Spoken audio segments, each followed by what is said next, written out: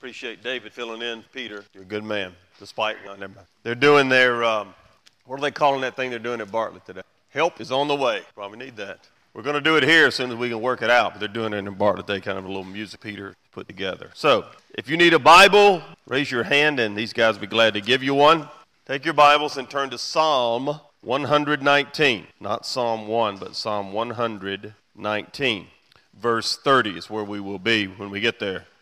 Psalm 119, and once we get there, we'll be in verse 30. If you haven't already, I hope, if you can work it out at all, that you'll get your picture made for the directory. It really is, they're nice to do every 4 or 5 years, just so we can see how we change and how much better we look. I ran into a guy this week that I went to high school with, and it's not right. He doesn't look near as old as. How many of you have ever seen it on TV, one of these, the attorney, John Michael Bailey? See him early in the morning, especially if you're at the hospital for some reason. I spend a lot of time at the hospital. And when you're at the hospital early in the morning waiting for tests or other things to go on, and all these John Michael Bailey ads come up. And I figured out why. I went to high school and junior high with John Michael Bailey. And every time I feel really bad, here's his picture there on the screen. And so he was lucky to get out of high school, much less be an attorney. I don't know how all that worked out. But Mary and I were somewhere one day. We went to high school together, and also junior high, even though we didn't know each other then. But everybody knew John Bailey. John Bailey spent more time in the principal's office than the principal did. And I don't know where we were, but I said, Mary, look, here's John Bailey. And she looked at her, she looks a lot younger than you. I said, yeah, and he's just an attorney. Look what you got. She said, don't remind me. All right, Psalm 119. Anybody found that? We had one of our sweet granddaughters spend the night with us last night. And every time she spends the night, about 4:30 in the morning, you can expect to hear this. Woo! And she lands in the middle of your bed. So we decided last night to avoid that. We just let her sleep with us. Well, that was okay when we were 35 years old. It ain't so cool now, getting kicked in the face and, when you want to snore and stop it, Grandy. Mary doesn't do that, slaps me. So this morning at breakfast, had the newspaper out, and you get all those ads in the newspaper, and Mary had those laying out, and Emerson flipping through them going, I want this, I want that, I want this. Mary goes, Emerson, that's $350. Emerson, that's $500. So like a playground thing for the backyard, and a small swimming pool thing for the backyard, and something else for the backyard. And all of them are $350 to $500. And after about 5 of them, Emerson said, stop, Grammy, I want it. And I said, boy, some guys really got to look forward to on there. Stop, I want it. Doesn't matter what it costs, I want it. I think sometimes God looks at us and says, hey, count the cost. We don't do that. We're going to look at that today, and over the next few weeks, we're going to look at this idea of counting costs, the idea of being free in Jesus Christ. You'll notice on your handout, this little series we're beginning, I'm going to call it Free Indeed. And what we're going to look at today is that we're free to choose from Psalm 119. The theme verse is there on your outline, John 8:36. Jesus Christ spoke these words, therefore, if the Son makes you free, obviously referring to himself, if the Son of God makes you free, you shall be free indeed. Inherent in that statement, and especially if you read the context in which Jesus spoke it, but inherent in that statement and in his life and all that Jesus said, inherent in that is the words, if the Son makes you free, you shall be free indeed, that he offers a different kind of freedom.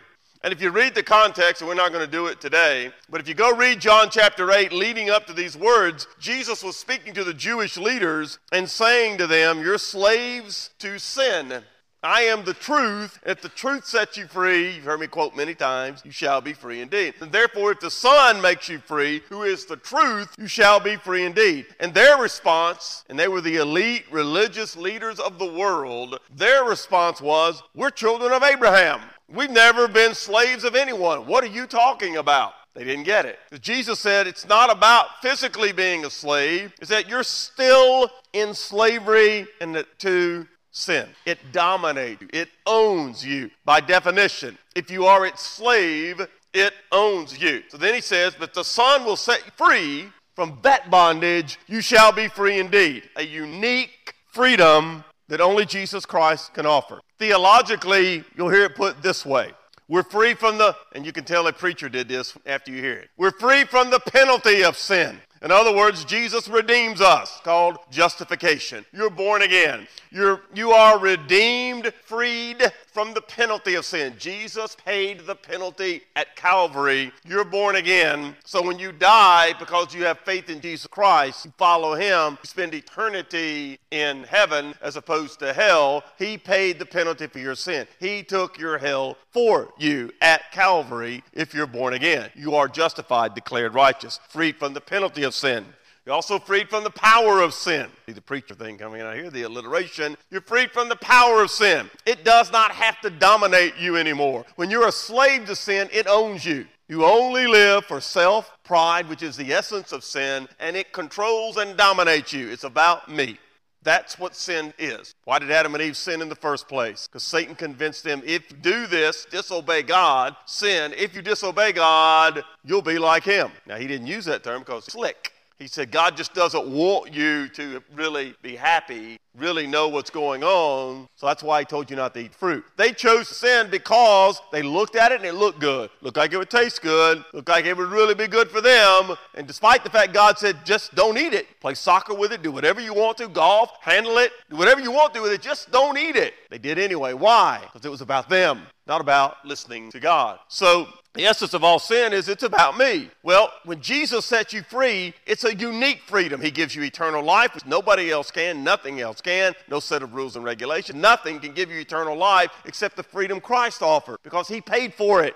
You owe a debt you can't pay. He paid it for you, and you are stamped, paid in full. He said on the cross, it is finished. You're freed from the penalty of sin. Secondly, you're freed from the power of sin. It does not have to dominate you. Notice the title of today's message. You're free to choose. As a freed man, you now have a choice. Romans, we'll look at this passage in the next couple of weeks in Romans. It says you could choose. Your former master is still around. How many of you did not sin this week? Okay, well, perfect. How many of you didn't sin today?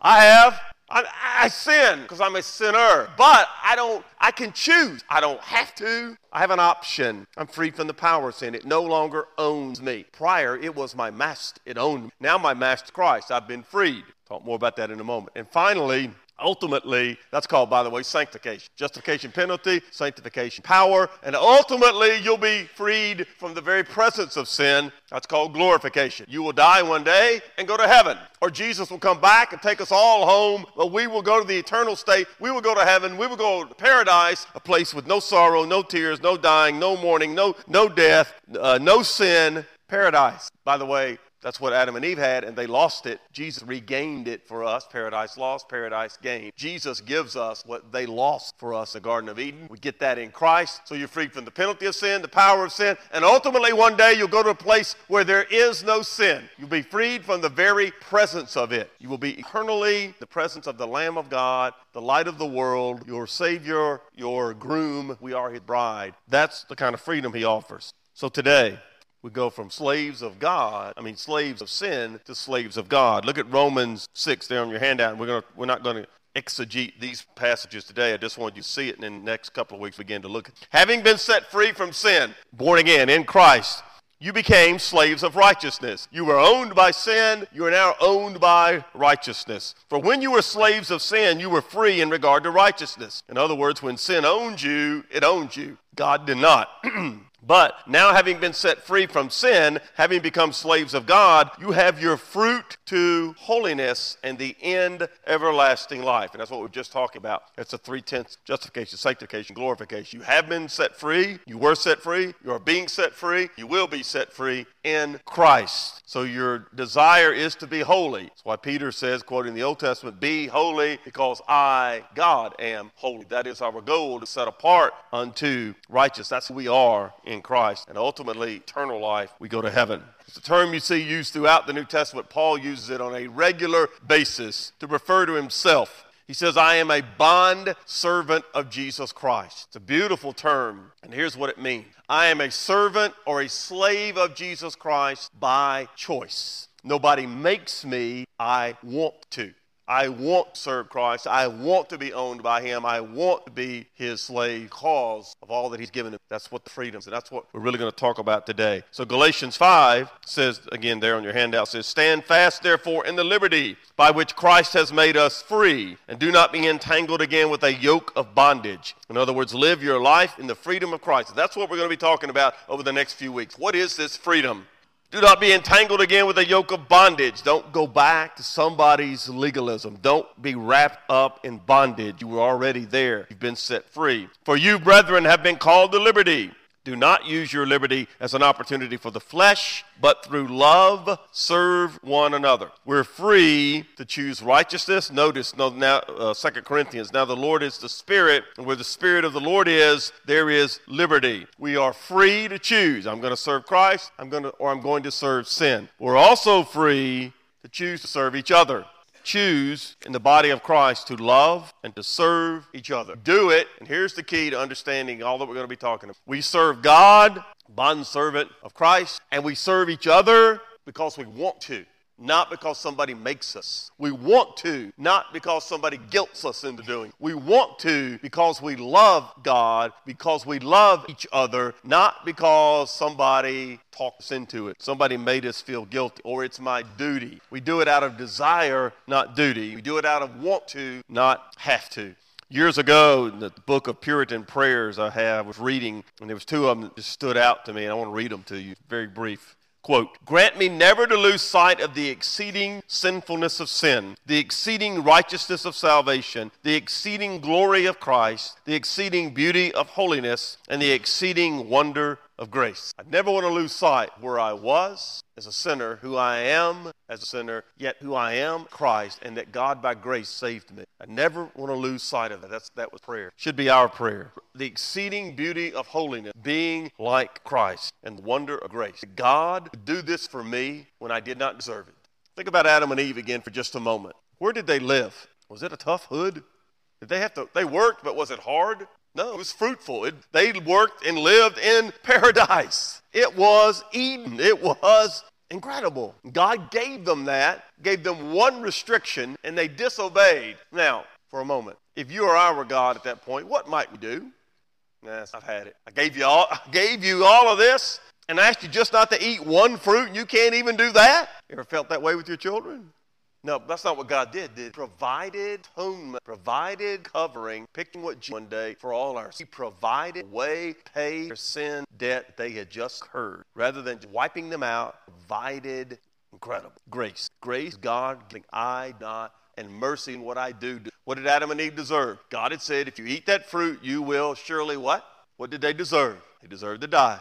And that literally means separated from God. But ultimately, they did die. But God provided a way they didn't have to die spirit. He provided atonement. What do you and I deserve as sinners? We deserve death. But Jesus rose from the dead so that we don't have to die. He provided redemption. One other prayer book.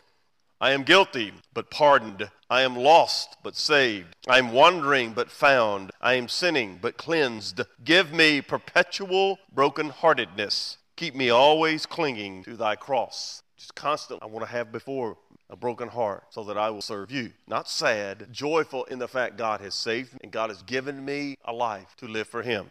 All right, turn to Psalm 119 if you haven't already, verse 30. And I want us to look briefly at what it means to be free to choose. Giving you this background, which we'll flesh out more in the weeks to come, I want to just kind of walk through these verses in Psalms. First of all, number one, we are free to choose the way of truth. Now, if you've been around me any length of time at all, and even if you hadn't, if you spend any time with me at all, you're going to know ultimately we're going to get around to this question of truth.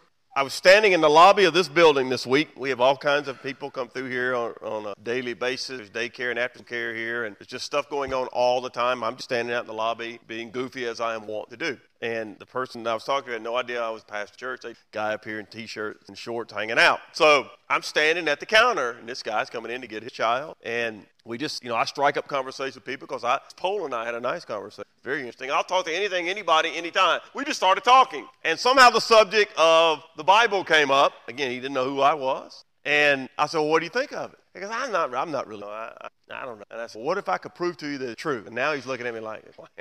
I said, what if I could prove to you it's truth? He goes, well, I'd make a big difference. And so I knew he was in a hurry, so I didn't take a lot of his time. For about 10, 15 minutes, I gave him just a few examples out of the Bible, simple little things that I believe are the beginning of legitimate. When you read this book, you're reading truth. Now, to do it, and that's kind of what him, it's the whole point. What are you going to do with it? Because that's ultimately what it comes down to. What's the truth? That's all I want to know as a human being. By the way, go back to the Garden of Eden one more time. What was the first question Satan asked Eve? Has God truly said? In other words, really the truth? Have we ever done that with God? Do we ever do that with God as society? Better believe we do. So you come back to the Word of God, and if it is true, then we are ultimately responsible to it. Because whether you like it or not, truth is truth. That's why Jesus said, I am the truth. That's why he said, when I set you free, you'll be free indeed. Not like anybody else. I'm different. So as a Christian, one who believes the Bible is true, one who has been born again, one who is a child of God, I'm free now. And the first thing I'm free to do is to choose the way of truth. I'm going to live my life based on what is the truth. Not what somebody's opinion is, not what somebody wants me to do, and not what my sin nature wants me to do, but what is the truth. Look at verse 30, 119 verse 30. I have chosen the way of truth. I've chosen the way of truth. Your judgments I have laid before me. I cling to your testimonies. O Lord, do not put me to shame. I will run the course of your commandments, for you shall enlarge my heart. First thing I want you to notice is verse 30. I have chosen. I love this. Because so many times people look at Christians, and that happened to me back in college. I was talking to my son this week who's going to the University of Memphis and talking about when I was there and some of the stuff that went on. I was there from 72 to 76, some of the stuff that went on back then and the challenges of being a college student, even back then and I was married for the last 3 years. But as a college student and as a Christian and one who's trying to live for God, and, I'd only been saved a couple of years, and people, professors and others, would challenge those of us who said we're Christian, accuse us of being stupid and ignorant and illiterate and not having a brain. And I'm thinking, he may be right. So I began to examine it for myself. And it's important to understand that's what's going on right here. The psalmist David is saying, I have chosen. The Hebrew there means this. I've looked, I've examined all the options, I've counted the costs, I've looked at what's out there, and I've opted for what? Look at verse 30 again. I have chosen. What did he opt for? The way of what? In other words, this is not a blind leap in the dark. This is not stupidity. It is an intelligent, well thought out examination where I've looked at what's out there. And this is what I began to do in college. I began to look at all the comparative religions and the options that were out there. And then I came back to the fact Jesus Christ, exactly who he said he was. He's truth. So if he's the truth, I'm going to follow him. And ultimately, it led me to where I am today. I have chosen the way of truth. That's what the psalmist is saying. I've chosen the way of truth. I've examined all my options. It's an intelligent choice, and I choose to follow Christ. One of my favorite verses in the Bible, one of my favorite characters, example in the Bible, is Joshua. We used to have this on our house in Bartlett, Plain. Some of you have got it on your house. I don't know what happened. We moved. We lost ours. So get another one. That famous verse where Joshua's got the nation together, and he's basically, I'm going to paraphrase and I'm going to quote. Basically, he says, hey, boys, it's time to man up. Make up your mind. What are you going to do? And here's what he says, quote, choose you this day whom you will serve, but as for me and my house, we will serve the Lord. You got to make up your mind. If I'm a Christian, then I follow the way of truth. There's no other option. If you don't, then you need to examine your life. That's what Paul said in 1 Corinthians. Examine your heart. See if you are in the faith. Is this important to me? I have chosen. Joshua said, I don't care what you guys choose. He did care, Randy. But he did say to them, you got to make up your mind. Choose this day. Who are you going to serve? For me and my house, we will serve the Lord. He chose the way of truth. Look at verse 30. Look, I've described the way of truth. Your judgments I've laid before me. Verse 31, I cling to your testimonies. Verse 32, I will run the course of your commandments. So what's the way of truth? God's judgments, God's testimonies, God's commandments. It's discernment, it's wisdom, it's what is right or wrong. I am free in Christ to choose to follow the way of truth. God's way. It's what he's laid out. I have chosen. It's really interesting. And by and large, obviously we have the Holy Spirit at work in our hearts and convicts us and leads us. But by and large, I can find out the way of truth simply by studying the Bible. So what does God say about this? What's God's principle about this? What would God have me do? And then I make a decision. I'm free to choose. We're free moral agents with an intellect. Who am I going to follow? Am I going to follow my former master, sin? Or am I going to follow Jesus Christ, the way of truth? Really interesting. Look at verse 30. It says, I have chosen the way of truth, your judgments. Now look at the next phrase. I have laid before me. It's really cool in Hebrew. The idea here in Hebrew is I've laid it out before me, and literally what it means is you've got a map. You've laid it out there, and you're trying to get from point A to point B, and you've laid out the map before you, and you're going to follow the map from A to B. And what's he saying? How am I going to get from A to B? My goal is B, and I'm at A. How am I going to get to B? By following what way? the way of truth. If I want my life to mean something, to stand for something, to be a significant life, not just exist for myself, but if I want to be what God wants me to be, I have to follow the way of truth, and that will get me from A to B. You'll see that emphasized again later. Verse 31, he says, I cling to your testimonies. Great word.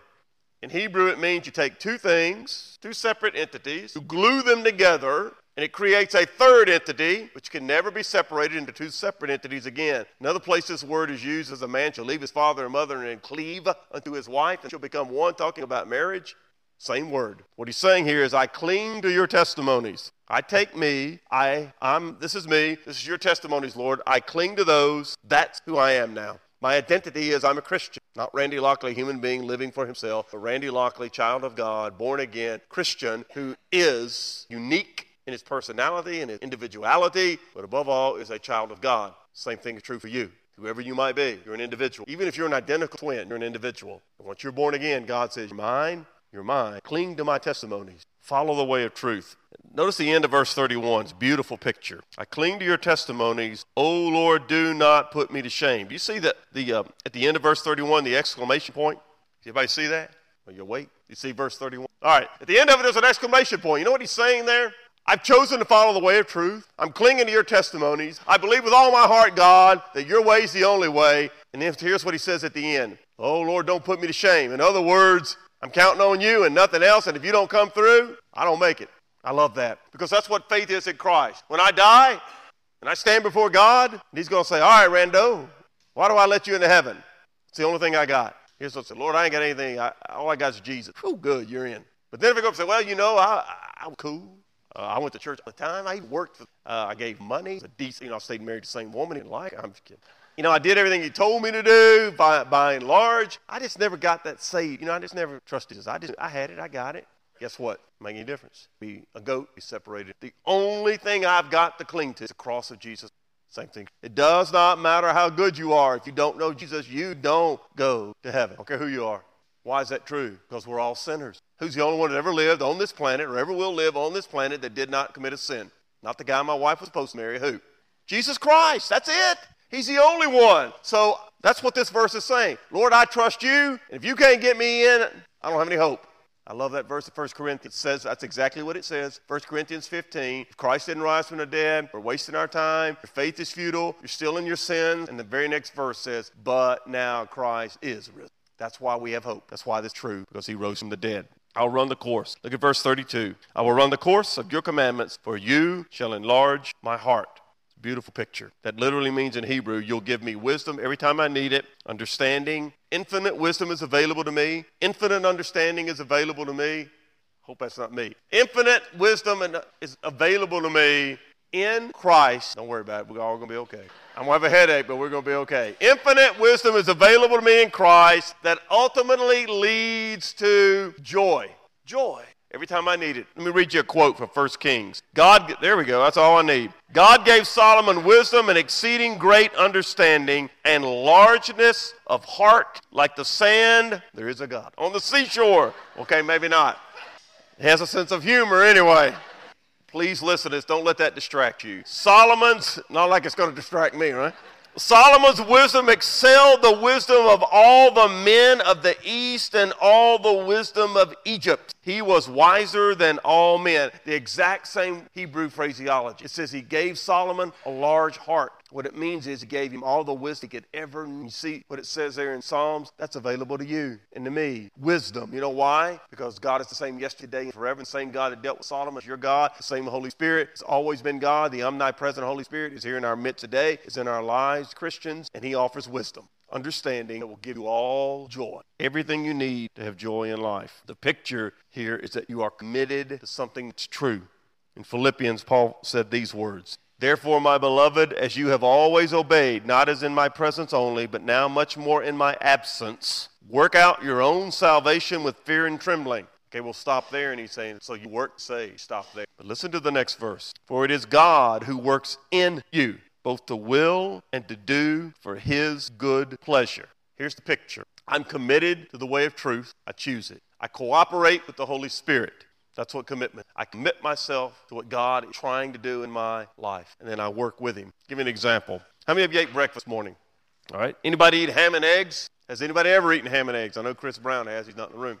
If you've ever eaten breakfast, let's say everybody for breakfast this morning had ham and eggs. All right? Let's say that. I had ham and eggs. Very good. That's what you had for breakfast. I want you to get a mental picture. The ham's on your plate. I love ham, by the way. The ham's on your plate, and I'm salivating. Good thing we're going to eat on the parking lot here in a few minutes. So you got ham on your plate, and you got eggs. I love fried eggs. Over easy, but I love them. So you got ham on your plate and eggs on your plate. All right? That's your breakfast. That's laid out before you. Let me ask you a question. What contribution did the chicken make to that breakfast? Made a contribution, right? What did the pig give? Gave his life. Pig made a commitment. The chicken gave something. You see the difference? The pig gave his life. The chicken gave an egg. You know what? That's a stupid illustration. Boy, it mentally helps me. I'm stupid. God said, I don't want just an egg, Randy. I want you. I want life. I just don't want money. I want you. And if I get you, guess what I'll also get? I'll get your eggs. I'll get your money. I'll get your time. I'll get your talent. But first and foremost, I want you. We're going to stop here today because a couple of things I want to do. But here's what I want us to end with. Look up at the screen. When everybody look up at this, you are free to choose. When God saved you, he didn't take away your brain. Matter of fact, he gave you your brain to use it for him. You're free to choose whichever way you want to go. You can choose the way of truth, or you can choose the opposite. What's the opposite of truth? It's deception, lies. It's what Satan did in the Garden of Eden. He's the ultimate liar, the ultimate deceiver, and he convinced Adam and Eve a better way. And every day, human beings are living their lives convinced there's a better way. I got it. Than following Christ. And the sad thing is they'll live their whole lives to stand before Jesus one day, and they'll realize there's only one way. Jesus said that. You will be judged by my words. And one of his words were, I'm the only way. I'm the only way. You could choose anything else you want. You're free to do that. You do not choose the way of truth. You will be deceived, and you'll ultimately turn it separate from God. Doesn't have to be that way. Jesus paid the penalty to set you free. So here's my challenge. If you're born again, follow the way of truth. If you're not, examine it and tell me another way. I'd love to hear it. You bow your heads, please.